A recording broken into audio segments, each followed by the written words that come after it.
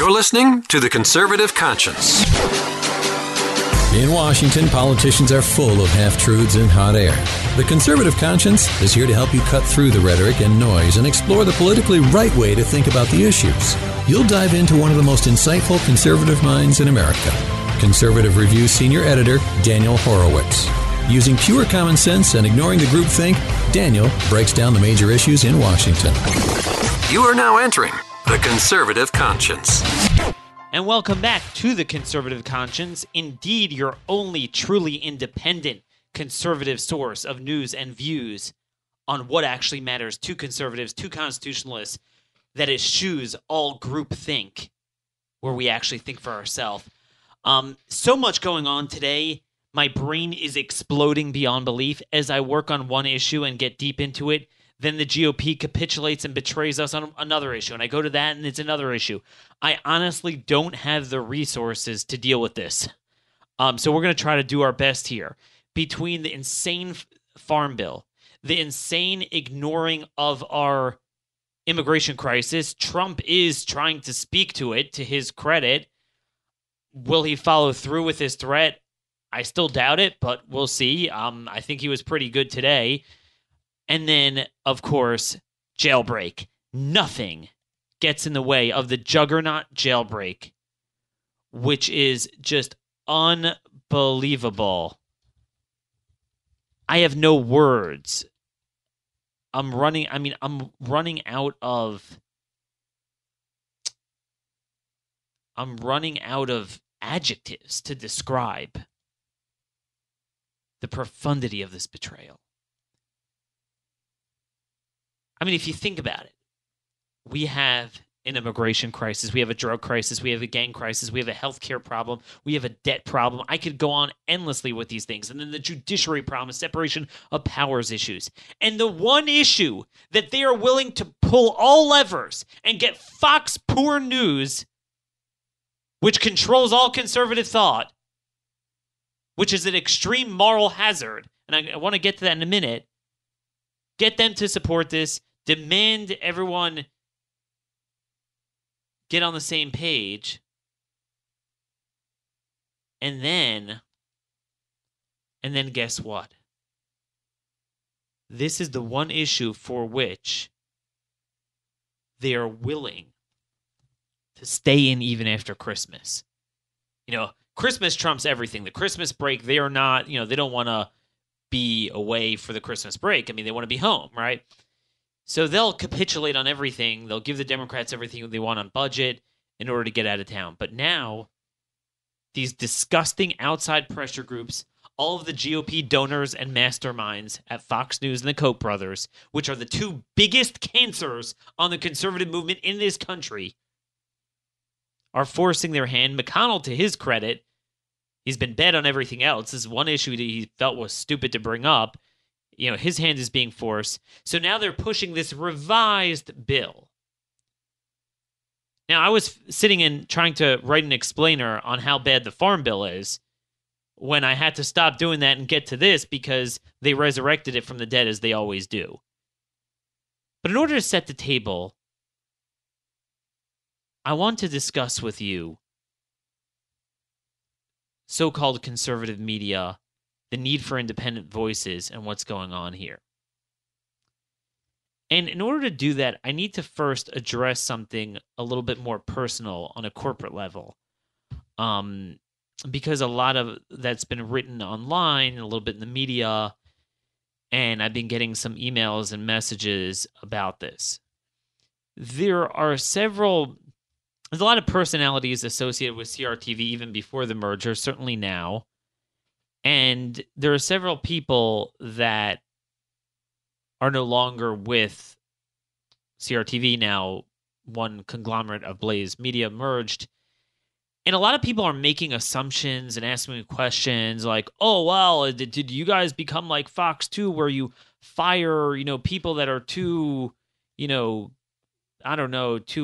edgy or, are willing to speak the truth? And let me just say from the onset, whenever you're talking about HR outcomes of a company, it's very specific, it's very legal in nature, and I can't comment on a lot of this, and frankly, I don't know any of the details. Nor does it really affect me the way this organization is set up. So I'm not going to spend my time trying to find out. But what I can tell you is this. Everything that happens in a political organization, whether it's media, whether it's a think tank or anything, because everything's politics, people automatically think that anything that happens organizationally is political. Oh, this guy was too far to the right, or this guy was too, very simplistic. And often it's just, it's like any other corporation. You have decisions, you have people where they move on to different jobs. It was, they found a better position. They couldn't come to terms on salary. They wanted to focus on a certain purview, whereas the company wanted to focus on something else. And it wasn't so much right or left or political or didn't want the guy. I'm not addressing any specific person here, but I'm just saying you have to consider those things as very likely, because I've had this happen to me.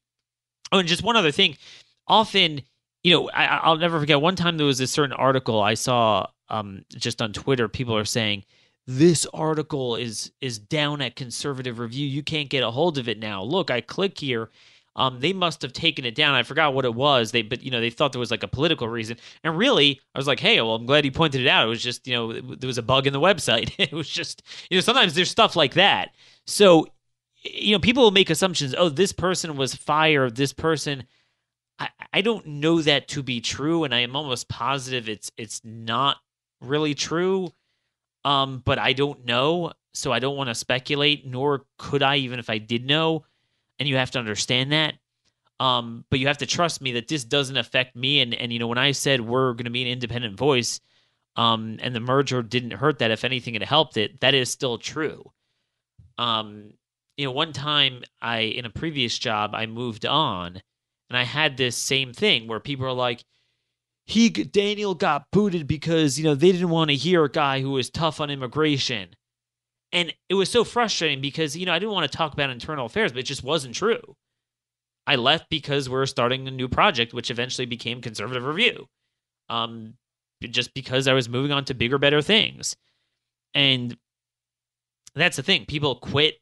They quit for good reasons. They quit because of frustration. They quit because of salary. They can't come to terms of agreement on a contract. It's like any other business. So, just don't assume anything. Which it just surprises me that people automatically assume that. And I get it, because you think everyone's selling out, and you think, well, this is indicative of that too. But no, no one is silencing my voice here. And, in fact, they're looking for ways to expand it. So that's still good. But speaking of the need for truly independent voices, I just want to talk about the moral hazard of Fox News. Today, there was an oversight hearing in the House of Representatives on Google. They had Google executives in, and just this whole issue of the major platforms. Google obviously owns YouTube, and you got Facebook and Twitter, all trying to squelch conservative voices, and this fear that they basically have a kill shot in the palm of their hands on all conservative thought. Right? That's the concern that conservatives had. And therefore, a lot of people want to regulate, and that's a whole discussion I'm not even going to get into now. What I'm shocked at how people don't talk about a bigger issue is the kill shot that Fox News has in their hands. See, at least with the others, everyone knows they're transparently liberal. Fox News has in the palm of their hands a monopoly on the conservative audience. Everyone I know, they tune into Fox News. They think that's it. That's the end all. Every conservative who gets anywhere, they buy them out and offer them either a contributorship or a show. Anyone who is trying to move up aspires to that position. So basically, we have put all our eggs in the basket of Fox. And you guys already know how decrepit they are. See, CNN and MSNBC and New York Times and AP exist to tell conservatives, you are fecal matter. Fox exists to tell us that that fecal matter on you, that's really water. It's good for you. It's conservative. That is a lot more destructive. I could not have thought of anything more subversive. If you wanted to have a kill shot on conservatives more so than Google, it's Fox News. Doping them up on stupidity, getting them to support liberal things under the guise of conservatism, promoting anchor babies, promoting Khashoggi, everything they do on that stupid, decrepit network. They can go to hell for all I care. And it's kind of like the Muslim Brotherhood's doctrine of subverting the infidel and Western civilization by its own miserable hands. It's a kind of a paraphrase of the explanatory document that was seized by federal agents in a Muslim bro's house in 1990, where it explained their mission. That is Fox News, if you understand it. It's the perfect kill shot on conservatism. See, you have to realize, especially with Roger Ailes dead, it's not even run by establishment, good old boy Republicans. I mean, the Murdochs, they're total leftists like anyone else. It's not even like rhinoism. They're total leftists. But let's say you're a bunch of leftists and you inherit a business model that's all built off of people on the right. So obviously you can't come out in the open and in 3 days have people like Rachel Maddow getting shows and saying how, openly conservatives are horrible people. Then obviously you'll lose your network and you're done. So what they did, they're very smart. See, a lot of people don't realize, I understand Fox isn't everything you like, Daniel, but what do you mean that they're liberal? But that's the genius. The people behind it are liberal. The owners are liberal. I mean, that's a fact. What they do is they gradually acculturate people. They turn up the heat on the boiling frog so we don't realize it, and they gradually rope us into their thing, and that's what they're doing with the jailbreak stuff. That's why CNN didn't officially endorse it. I'm sure they like it, but Fox was the only group to endorse this. They have Jared go on Sean Hannity's show last night to promote it. That is what's happening with Fox News. And so now, let's say you are one guy that really doesn't feel comfortable with the jailbreak agenda, but you're a Fox contributor. I know a lot of people like that. You're a Fox talk show host. You aspire to get on Fox. Are you going to speak out against this? No. That's an automatic kill shot. Fox News is doing to conservatives what the liberal media and the liberal Silicon Valley platforms could never fully do. And that is get us to promote their agenda under our flag. This is the Orwellian perfidy that we're dealing with. And again, this is not some big conspiracy. Everyone knows who the Murdochs are. They don't share a single one of our values. They just happen to be sitting on a network that has exclusively an audience of conservatives. So they have to operate as such. You understand that. I mean, if tomorrow the demographics would change, then they would openly change what they're doing. So that's what's going on with that. I just wanted you guys to understand. I mean, Tucker Carlson was the only guy a couple months ago, before this bill was really a big deal and it was a real legislative threat. It was more conceptual. Tucker, did a segment like, what are we doing? What a stupid thing amidst the drug crisis is what you're doing. Like, what are you guys doing? And then I was wondering why. So then why was he so silent once it became a bigger issue? And, then now it's really news and everyone's talking about it. Why are you silent? Well, I think you know the answer now. I'm sure most of you in the audience, I think, tend to like Tucker and think that he is more of an outside type of voice, different way of thinking, more along our lines here. Not as many details, obviously, but, fresh approach. But even someone like him, I mean, at the end of the day, I mean, he's stifled. You look at Laura Ingraham. Go down the primetime lineup. Her whole career was a law and order conservative. Sean Hannity with the law enforcement and everything. And now he totally flipped because Kushner got to him, because Fox got to him, and all the powers. So this is what you have there. This is the true danger that nobody wants to talk about because they're too scared to talk about it. We're going to talk about it here. So anyway, what are they doing with the jailbreak? This is why you have to understand policy to understand politics. You have to understand politics to understand policy. You have to understand a full array of policies and legislative strategies, and you have to understand the political players behind them. Politics is not an Amelia Bedelia narrow look at a specific bill or text or wording or statute. It's not a science. It's not a math. It's an art. And I'm going to teach you a very common, one of the most true and tried successful legislative tactics. I call it the overdrafting strategy. What they do is they take a piece of legislation on an issue that it's fundamentally repugnant. It's not a matter that there's like 20, 30, 40 enumerated specific problems with it. It's that the entire focus, we need to be doing the exact opposite. It's terrible. It's coming from a bad place. It's headed to a bad place. It's like if I say, how much amnesty are you willing to do now? How do you get to yes on amnesty? Well, what do you mean? Well, we need enforcement now. Just the opposite. Like, why are you talking about any amnesty now? Similar thing. So we need criminal justice reform. Let out people from federal prison. So they take something that's fundamentally flawed, but then they have a way of messaging it. But then what they do is they draft it initially in a way that overshoots even their messaging. So they'll say, we're doing amnesty, but it's only these people, and you have to do this, and these criminals won't get it, and these people won't get it. Same thing here. These people won't get the leniency. It's only the guy that was just accidentally one time at a dime bag of marijuana, and he was locked up for 175 years, and but then they purposely overdraft it that even if you allow for their lying premises and their lying philosophy behind what is low level and what's not, it blatantly just totally has the loophole straight up in there where it allows the high level ones, even under your system, to get the leniencies, whether it's amnesty or in this case, early release and avoiding the mandatories and the safety valve.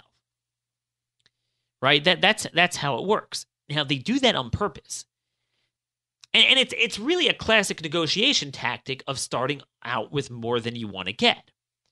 So then the opponents are busy expending all of their bullets, all of their political capital,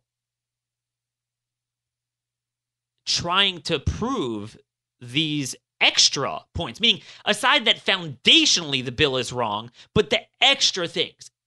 Now, to begin with, they build tremendous support. And they wear everyone down on the outside, all the people that operate where I am, and then all on the inside, all the elected Republicans that aren't really comfortable with it. So it's a brave stand to begin with. Even the bad bill, the worst bill, they really have to expend all their political capital to be willing to stand with it. Then what they do is it's the overdraft stratagem together with the wearing down stratagem. The wearing down stratagem is like this, where Let's say I write a bill, all illegals have the right to rape 4 Americans. So then I'm like, and you're like, what? This is terrible. I'm like, okay, how do we get you to yes? Now, freeze frame. The right approach at that point is to step back and say, wait a minute. How do you get to yes on our agenda? How do you get to yes on Trump's promise of stiffening penalties on drug trafficking, getting rid of the transnational cartels and gangsters responsible for this, the death penalty in some cases, as Trump promised? You get to yes on us how to ensure that fewer people get out of convictions for murder and other things. Then let's talk about leniencies. Right? That should be the approach. But again, the members are scared. So like, okay, I want this and this, and they give them lists. And I've learned this in the past. I've dealt with members that did this, and it's a huge mistake. You never want to do that because then they got you. Then you're desperate. You want to get to yes. Oh my gosh, I so badly. I'm standing on the outs here. Oh my gosh, how long could I hold this up? Hold my finger in the dike. The pressure is too strong. Okay, just give me something I can hang my hat on. And then what they do, they give you something to hang your hat on. Let's say there's 30 things. They'll take 3 things. 1 of them they'll fix. 2 of them they'll indulge. in a talking point, but won't really fix it. But it's enough that you feel uncomfortable still opposing it. Because then it's like, huh? Huh, Daniel? Daniel, are you still going to oppose it? Are you that intransigent? Do you not want to be productive at all? Do you just want to say no? And meanwhile, they're defining the landscape of what's productive and what we should be focusing on to begin with. And that's how they get them sucked in. And then these members are like, no, okay, I support it. And then they turn to the remaining. So now the few people that were initially opposing it are now really divided in half. Now they turn to the remaining few. Oh, see, even he supports it now. What's with you? And then that's the beauty of the overdraft mixed with this whittling down pressure cooker. That's what they do to you. I'll never forget, and if we have time, we're going to talk about the Farm Bill today. When they had the last 5-year Farm Bill in 2014, Stalin had his 5-year plans. This is literally Stalinist, like just straight up price fixing, distorting the market for land use, crop use, raising prices, boxing out small farmers and upstarts from the business, creating monopolies, raising the cost of food. Just horrible, horrible stuff. But Congressman Marlin Stutzman from Indiana was very committed to saying, okay, we finally need to separate food stamps from agriculture. So you don't have this ideological log rolling where you have the urban and rural interests that get together and then grow everyone's government, and we can't, politically, it's a juggernaut. You can't break it. So House leadership came to him and said, we gave you the split. We split it. And really it was a lie. It was a stratagem just to get to conference and yada da da, until to this very day. The irony is 5 years later, it's not even under discussion to split it up. And he knew they were lying to him, but he just didn't feel, what am I going to do? I mean, I just don't have a leg to stand on to keep opposing it. And he gave in. And this happens on a number of issues. Just to give you guys a little insider insight, that's how the swamp works. And that's the beauty of the timing of this revised bill, along with getting Fox News to come out and do their thing. Maximum pressure. And then finally, so the news today is that McConnell relented and said, look, we'll give it to you, but, you got to be willing to work through Christmas. He's still trying to, slow walk it, but, this thing's a runaway train. Now, what exactly the bill does and doesn't do. Now I'm losing my voice here because I've been yelling on the phone all day about all sorts of stuff to friends and allies and trying to work things out. But just so you get a general sense of where we are on the jailbreak bill, before we get into the specifics, this gets into another part of what they do and the messaging that we need to combat this. The so-called fixes they make, first of all, it's a draft, it's a discussion draft. There's no formal legislation. Put it out there. But what they're doing is they keep playing hide the ball. It's all a theoretical thing. It's not posted on the Senate Judiciary website. It's the old bill there. They keep trying to change it and play hide the ball and then just slam it on the floor in the last minute and, before anyone could rally opposition to it. That's how scared they are of having a real protracted debate over every aspect of this issue. The fixes to the jailbreak bill are not enough to prevent the grave consequences. They fundamentally don't change anything, but they're half-assed enough to serve as a self-indictment of those promoting the stuff unfixed originally and who had denied that their original problems were even in the bill. See what I mean? Meaning what they do is they take out certain things that they swore forever it's not there, that we had to expend our political capital saying they're in there, and they said, you're lying, it's not there. Oh, whoops, now it's there. Oh, you're still going to say no? Well, wait a minute. Now that you're proved to be lying on that part, why don't you fix the other parts that you're lying about too, buddy? That needs to be the messaging here. But again, most members are scared. So that's the beauty of this bill. It doesn't fundamentally change anything.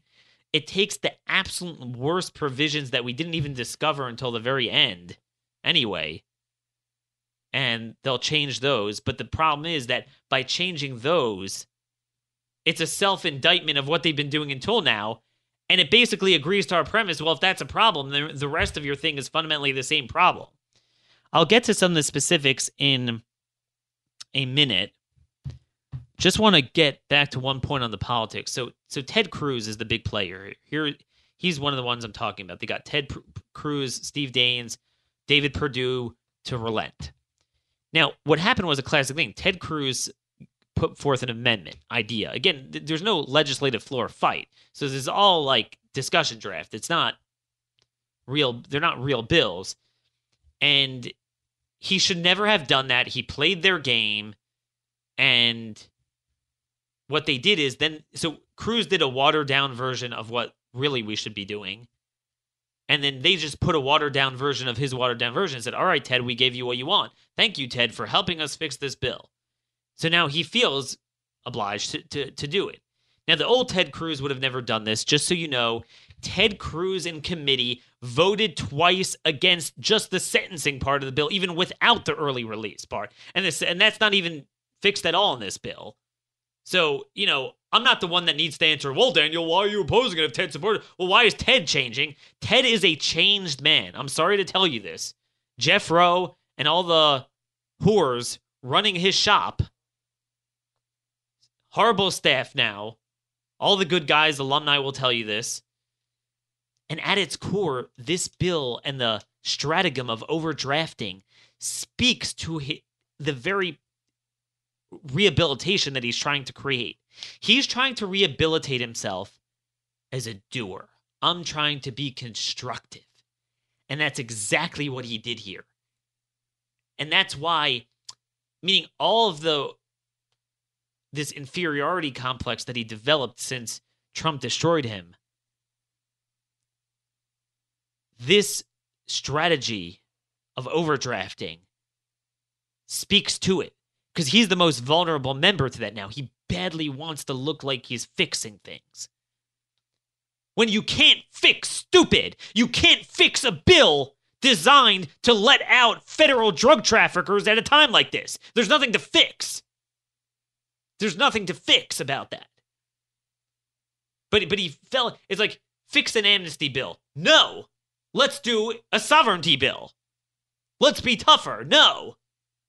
Go to hell. We're not doing this. But, no one wants to look like that because we don't have a critical mass giving a vision for what we want. So they're the only ones giving a vision, which is the left-wing vision. So we go along with it. I know his council and Ledge team opposes this, but the more political members associated with him, staffers, pushed him into it. But, Ted's guilty of it himself. He's a smart man. I'm just saying, I'm going to give it to you 100 proof. This is what's happening. I'm just going to say it straight up. I'm not going to lie about it. So anyway, what it does is, here's a beautiful example. Remember when I apologized to you, maybe it was last week, I said, I undersold how bad this bill is. I said, until now, we spent months explaining that what they designate as low level are all these gangbangers, often foreign nationals, La Raza Nation, Latina Kings, 18th Street Gang, MS-13, all these transnational cartels, Jalisco, New Generation, that are involved with the drug trafficking, that are solely responsible for all of this. So often, they're only charged on just regular drug trafficking or firearms trafficking, even though they're the worst scum of the earth. They're literally the animals that Trump referred to. And they consider them low level. So much of this stuff is pled down. This is what we've been talking about for months.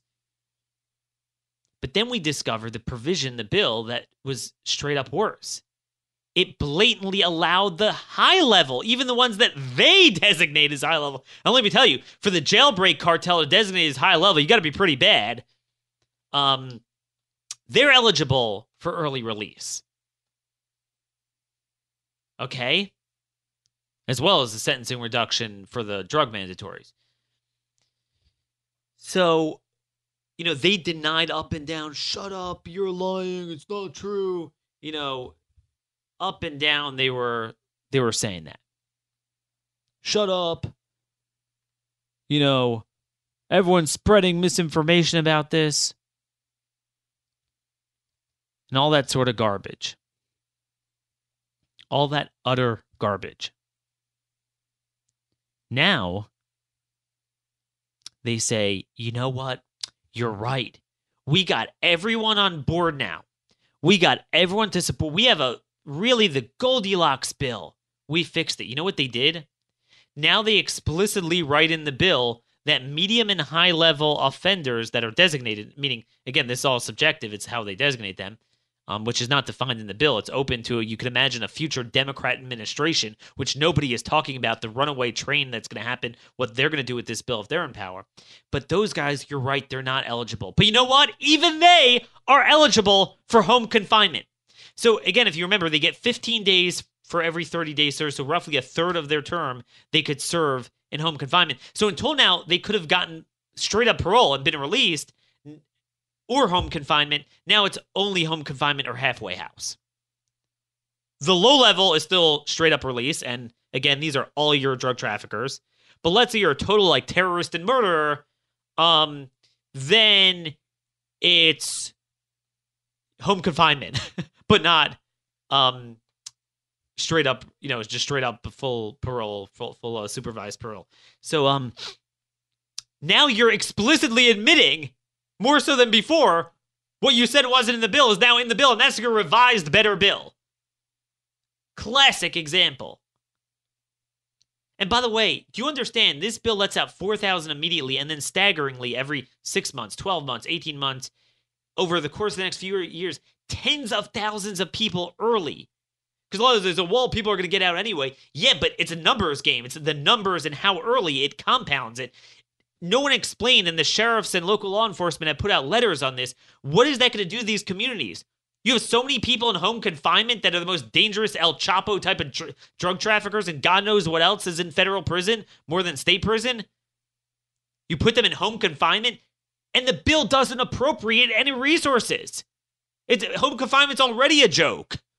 You burden the home confinement system with tens of thousands more without this is not a serious piece of legislation.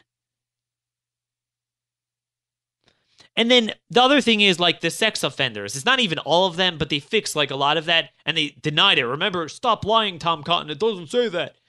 So remember, the flaw of the bill is the same fundamental thing, that it's a catch-all baseline, and then it just makes exceptions if you're not eligible. Whereas it should be the opposite. Just target those that you want to get the leniencies. Whoops, they can't do it because they would have to articulate who is low level, and they don't really exist in federal prison, especially in this day and age, where they're only, where there's a stigma against locking people up for drugs. No one's doing it, especially on a federal level. These are bad guys they're going after. So all they do is just add more exceptions.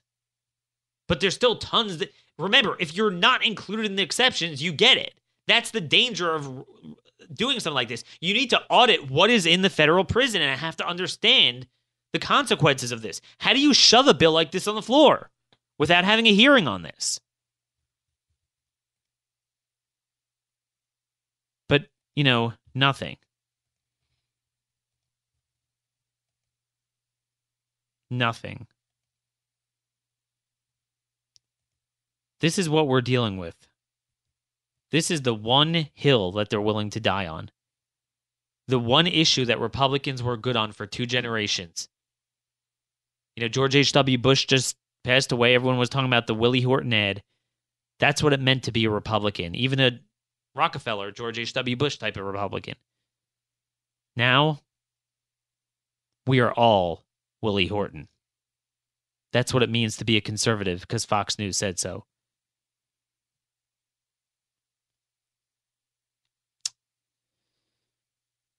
That's where it is. I don't know what to tell you guys, but I'm not going to lie to you. That's one thing I'm not going to do. I'm not going to sugarcoat it. I'm not going to protect anyone. Too many of you are looking for Daniel, but why this guy? Isn't this guy good? I don't blame anyone in particular. This is what we mean when we say the swamp.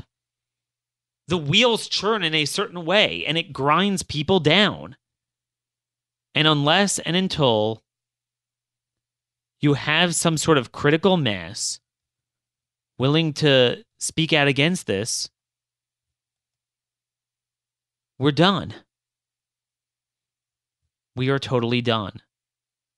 So that's what's happening on the jailbreak front. And this is the moral hazard. With all of the people bought out by Fox or the Kochs, which is almost everyone, literally almost everyone. And this is going to reverberate, I promise you, on many, many other issues. Alrighty, before we get to the Farm Bill, in our next segment here, just want to comment on Trump's blow up with Chuck and Nancy today over the border. He says, I don't care. I'll just say it straight up. I'll shut the government down.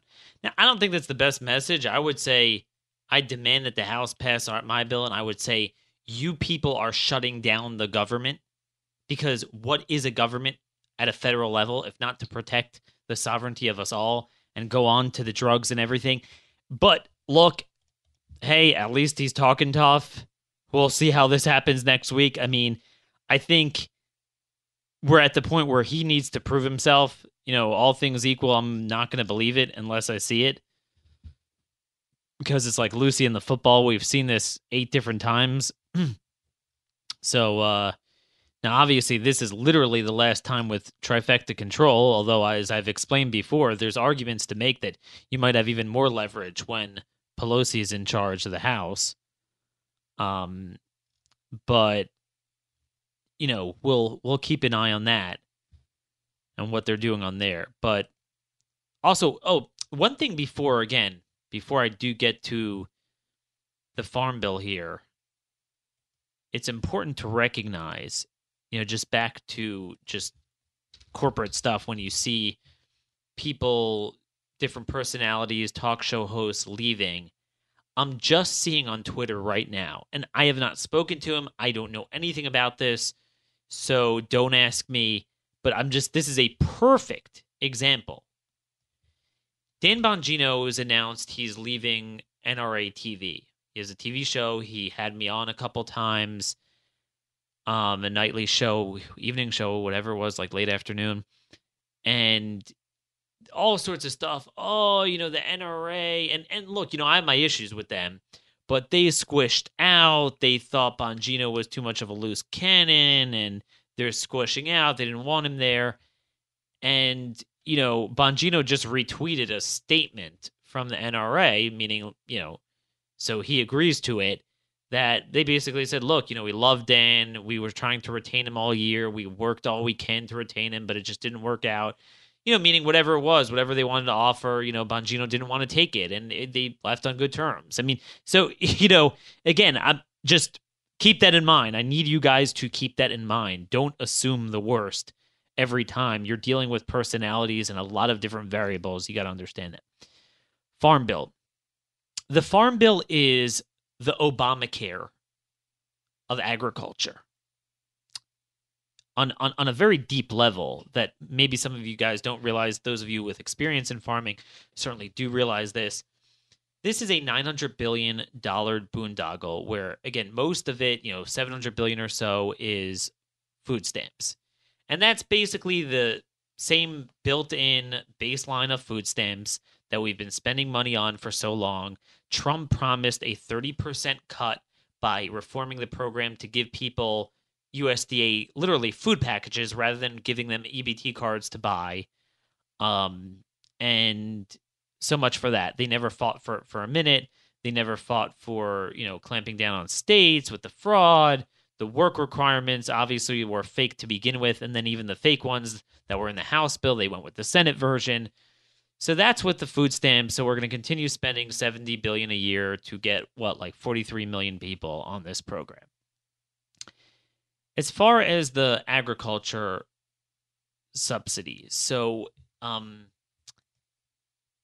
government subsidizes, distorts, monopolizes, price fixes like Stalin in like 10 different ways.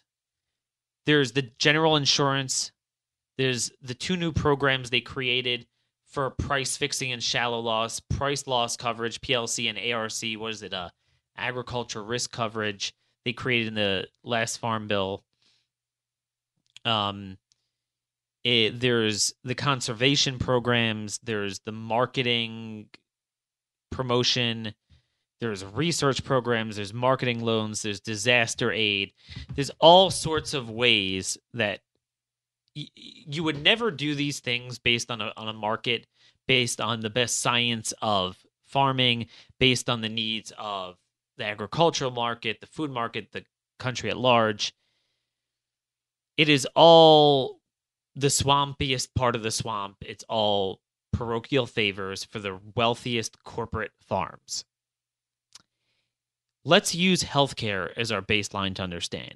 We've explained many times how government subsidization, regulation, market distortions in healthcare, like the Medicaid program, it's not just a matter, oh, it's too costly, it's not good for the debt. It's worse than that. It's that it creates a private monopoly for a few groups of healthcare administrator conglomerates that then merge and acquire, box out all competition, destroy private practice doctors, and then make it that anyone coming out of medical school now, the giant sucking sound there, the only way to success is to go towards that and join the cartel rather than start your own thing. It's a government-created monopoly. Now, that's obvious. The Farm Bill is no different. What it does is it creates a monopoly, right? Creates a monopoly for really the wealthiest, most well-connected conglomerates. I was joking around with a friend, and I think, anyone who's into farming will know this, and I don't claim to be an expert on the subject by any stretch of the imagination. We're going to reach a point where there's going to be 20 farmers in a given state. That's what it is. Just like MedStar could own everything in one area. That's how pernicious the cascading effects of not having the best market practices, organic consumer demand, and science driving decisions, but random government subsidies of picking winners and losers, what they do and what they don't, creates a cascading effect of distorting crop use, what type of crops you plant, land usage, because certain land needs certain crops, and based on the subsidies that government gives to only those crops will then drive the market, not because that there's a need, but because that's where the money is. They'll drive it through the subsidies, they'll drive it through the insurance. And by the way, so now with these price loss coverage, they cover shallow loss. It's kind of like what government did to health insurance. Again, let's use a healthcare analogy. Just like you have car insurance and homeowners insurance, they're not perfect, but they work generally well because they're not so distorted by the government. So they kind of work like insurance. There's no reason medical care can't work like that, but it doesn't because government ensured that government controls every aspect of it and created a private monopoly, so it's a dumpster fire. So you would have a totally actuarially solvent farm insurance program, but government took it over. So it's all based on what government does. So all of its vices are downhill from there, and it creates, the typical cycle of government. So according to the Congressional Research Service, 94% of farm subsidies go to 6 commodities and 46% just to corn. A lot of that's plus you have the ethanol mandate, mandating that we need it in our, forget about food, you need it in your fuel supply. So what that did is it created a cascading effect of people buying land all for corn, right? And by the way, one other thing, these 6 commodities, I think they're, I'm forgetting. I don't have it offhand here. It's corn, soybeans, wheat, peanuts. I'll think of the other 2. but it's for 6 crops. 94%. Yet they're only account for 27% of the output value of all farming. Okay, that is one data point I want you guys to take with you from this show. The 94% going to just 27%. Just trying to figure out here if it's wheat, maybe it's cotton too, but definitely soybeans, and that's it. This is it. Corn, wheat, soybeans, cotton, rice, and peanuts. Those 6. Okay, I just looked it up. Count for 94%. Another data point. Keep in mind. 60% of the crop subsidies from the 3 main farming programs, the regular insurance, the PLC, the ALC, go to the largest 10% of farms. Isn't it funny how these political class people, they're all worried about income inequality when you earn that fair and square in the free market, but yet when government steals money from the whole of the people to dole it out, they have no problem with subsidy inequality. 60% going to the 10% and 94% going to six crops, commodities that account for just 27% of the output value. That is what we have here. Now, what ties into this is, furthermore, a lot of the farm subsidies aren't going to the farmers. They go to the landowners because a lot of the farms are rented now. Because, again, you don't have the best practices on farming driving this. It's land usage. So what that does is, A, it drives people into to rent from other people. Then they get the subsidies. And then they create a monopoly to bid up the prices where no one could afford a farm. So then everyone has to either rent or join a corporate farm. And they can't have their own because government created. I mean, it's no different than the housing bubble. This is the farming bubble. Subsidies and market distortions create bubbles. This is killing your, upstart, young, new farmers, small business owners. They're getting crushed by it. And that is why, look, I've complained a lot about him. And, he's not, he loves him some subsidies in ethanol. But Chuck Grassley is actually voting against this bill because what this bill, it doesn't lower the cap. Like, he wants subsidies, but he at least recognizes the fact that the way it's structured is it creates a monopoly for the wealthiest conglomerates. So he wanted to ensure that it doesn't go to the wealthy, and B, to close this loophole where they allow managers and first cousins. So you're not even farmers. You could be an urban city slicker that has investment in it. You get the subsidies. And this is how all these farmers also that are above $900,000 of AGI, that's the cap, get the subsidies. They have them going to them.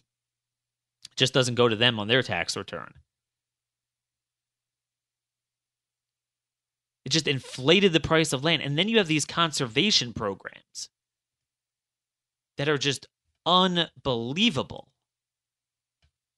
in terms of what they do. So basically, again, let's just go over this again. You have the main crop insurance program that's run through USDA's Risk Management Agency.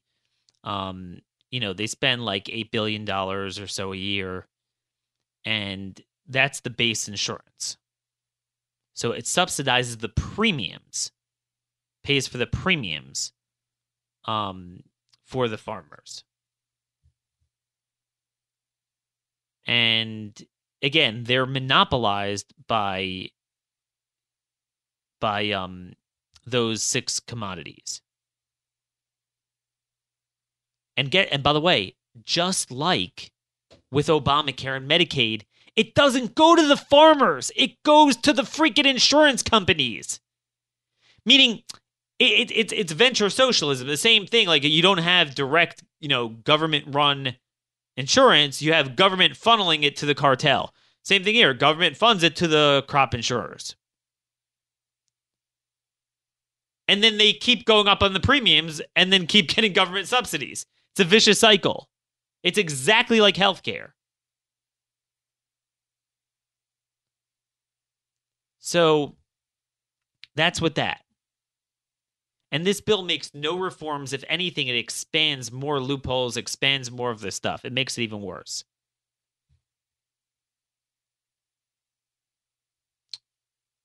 So that's where we're holding. Then there's the agriculture, the risk coverage, right? So that pays the subsidies per, if the revenue per acre falls below a certain benchmark. This is the price fixing. So it's guaranteed income. It's not just the subsidization for premiums, but I guarantee your income, right? So this is beyond like healthcare where we subsidize your premium. Then we're going to guarantee your. Imagine if we had a healthcare program also guaranteeing you income. So, this program again covers a number of commodities, and they spent several $1 billion on that. And then you have the price loss coverage. Again, they invented this. I remember it was like yesterday. We were fighting this on the 2014 Farm Bill. So then it pays them based on the price of the crop. So it's both their personal revenue and then just the national price. If the price drops below a certain, what they call reference price. What's the reference price? Whatever they set it at. So they set the reference price as high, and the payout, is beneficial to them. And then you have the conservation programs. And by the way, all these programs Trump promised to cut in his budget. Remember how in the appropriation bills, every single program that Trump promised to cut or eliminate, they expand? Same thing here. Same thing here. I'm just looking here to try to see where this is headed. As I'm talking to you to see if there's any news to bring to you on this. But, it's going to pass overwhelmingly. Grassley has at least one or two principles on this that he's going to oppose it with. But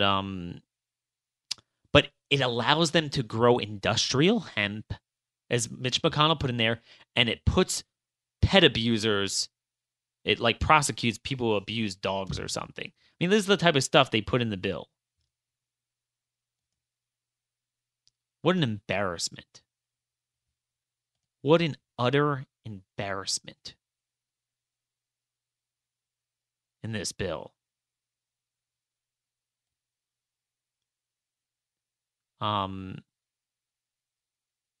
It's just unbelievable here. Just reading this now. So the Conservation Reserve Program, it pays farmers to take environmentally sensitive land out of production. So it says, hey, if you own this corner, this part of your land is, it's sensitive. Don't plant on it. We'll pay you to leave it dormant. So this bill increases the amount of land that is designated as such from 24 million acres to 27 million acres. So guess what? It basically tells these monopolies to go buy them up, and you get government funding for being dormant.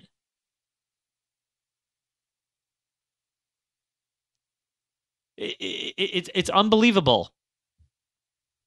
It's unbelievable. So they're expanding that. It's been about $5 billion a year. And, basically it's this conservation stewardship program or the conservation reserve program, whatever it is.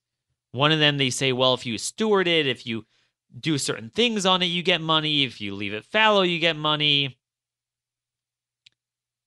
They all go to the wealthiest farmers. And it further bids up the price of land, and it mismanages the use of land. But here's the funny thing about it. If you're worried about conservation, this is so counterintuitive because do you know what's bad for conservation? Having a government private crony insurance market circuitous scam to have people grow insane amounts of corn just because of the ethanol mandate and because of endless subsidies, and you use up so much land that you wouldn't otherwise use without the government, and then you complain about conservation, and then you create a conservation program so these schmucks will get even more cronyist monopoly payouts to be the stewards of those programs.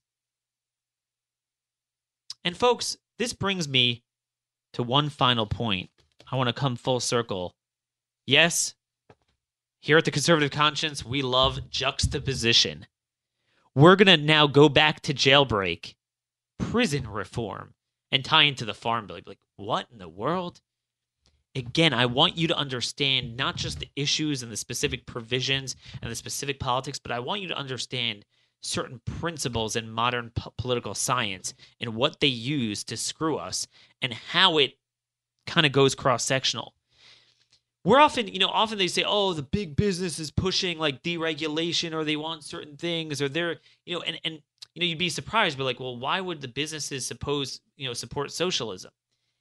And really, it's the current vendors for government that support bad policies because they're going to be the stewards of it.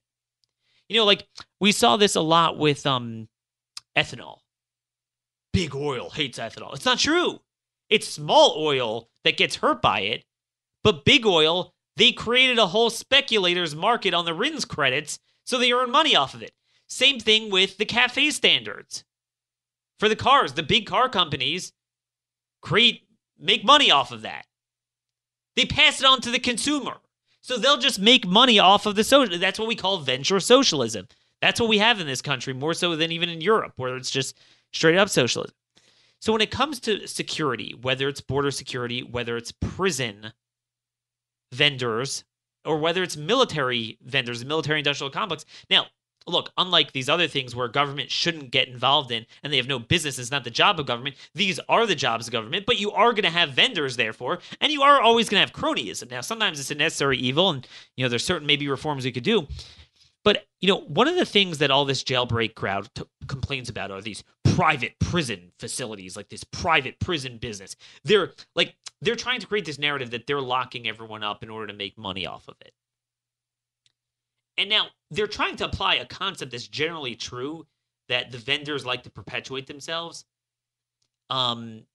Except here it's not true, because what's driving this mainly, I'm saying originally what drove the locking people up was the public. Started with Reagan. It was the public wanted it because it was needed. But there's a great article we'll link to in show notes from the Tampa Bay Times. Why is a Florida for-profit prison company backing bipartisan criminal justice reform? Meaning, like, you think they'd want as many people in-house as possible. But again, guess who is going to run the jailbreak programs and the home confinement, but not really run it, but get money off of running it? You guessed it. A bipartisan push in Congress backed by President Donald Trump to slow America's rising prison population, by the way, it's not true, it's shrinking, but whatever, has a puzzling supporter. A Florida-based for-profit prison company, GEO Group, one of the country's largest detention companies, is publicly urging the Senate not to adjourn without passing the First Step Act, a bill that seeks to shorten some federal drug sentences and reduce the likelihood inmates will end up back and behind bars. Yeah, it just waves a magical wand and reduces the likelihood. GEO's biggest competitor, CoreCivic, is backing the bill as well. On the surface, it's curious position for leaders of a $48.8 billion industry enriched by tough on crime policies that swept millions of Americans into lengthy sentences over the past 3 decades. But others see two companies well positioned to profit if Congress goes through this reform.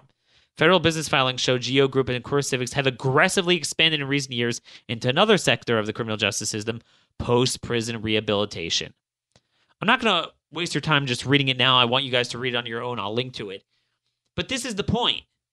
They talk about, conservation programs, subsidies, regulation. The incumbent powers in any given sector will always work with where the cool kids are in government. Wherever they see the political pressure going, they're going to go and, make money off of it. So where the pressure was coming from a good place from the public because we needed tougher sentencing, they got in on that. If it's coming from a bad place, they'll get in on that too. Just a very important lesson here. But the most important lesson is we need independence. That's why I commit to you, as long as I have radiation of the drums in my vocal cords, I will continue to speak the truth because I just don't care about anything else. Send me your feedback as always. Thanks for your encouragement. God bless. This has been another episode of The Conservative Conscience.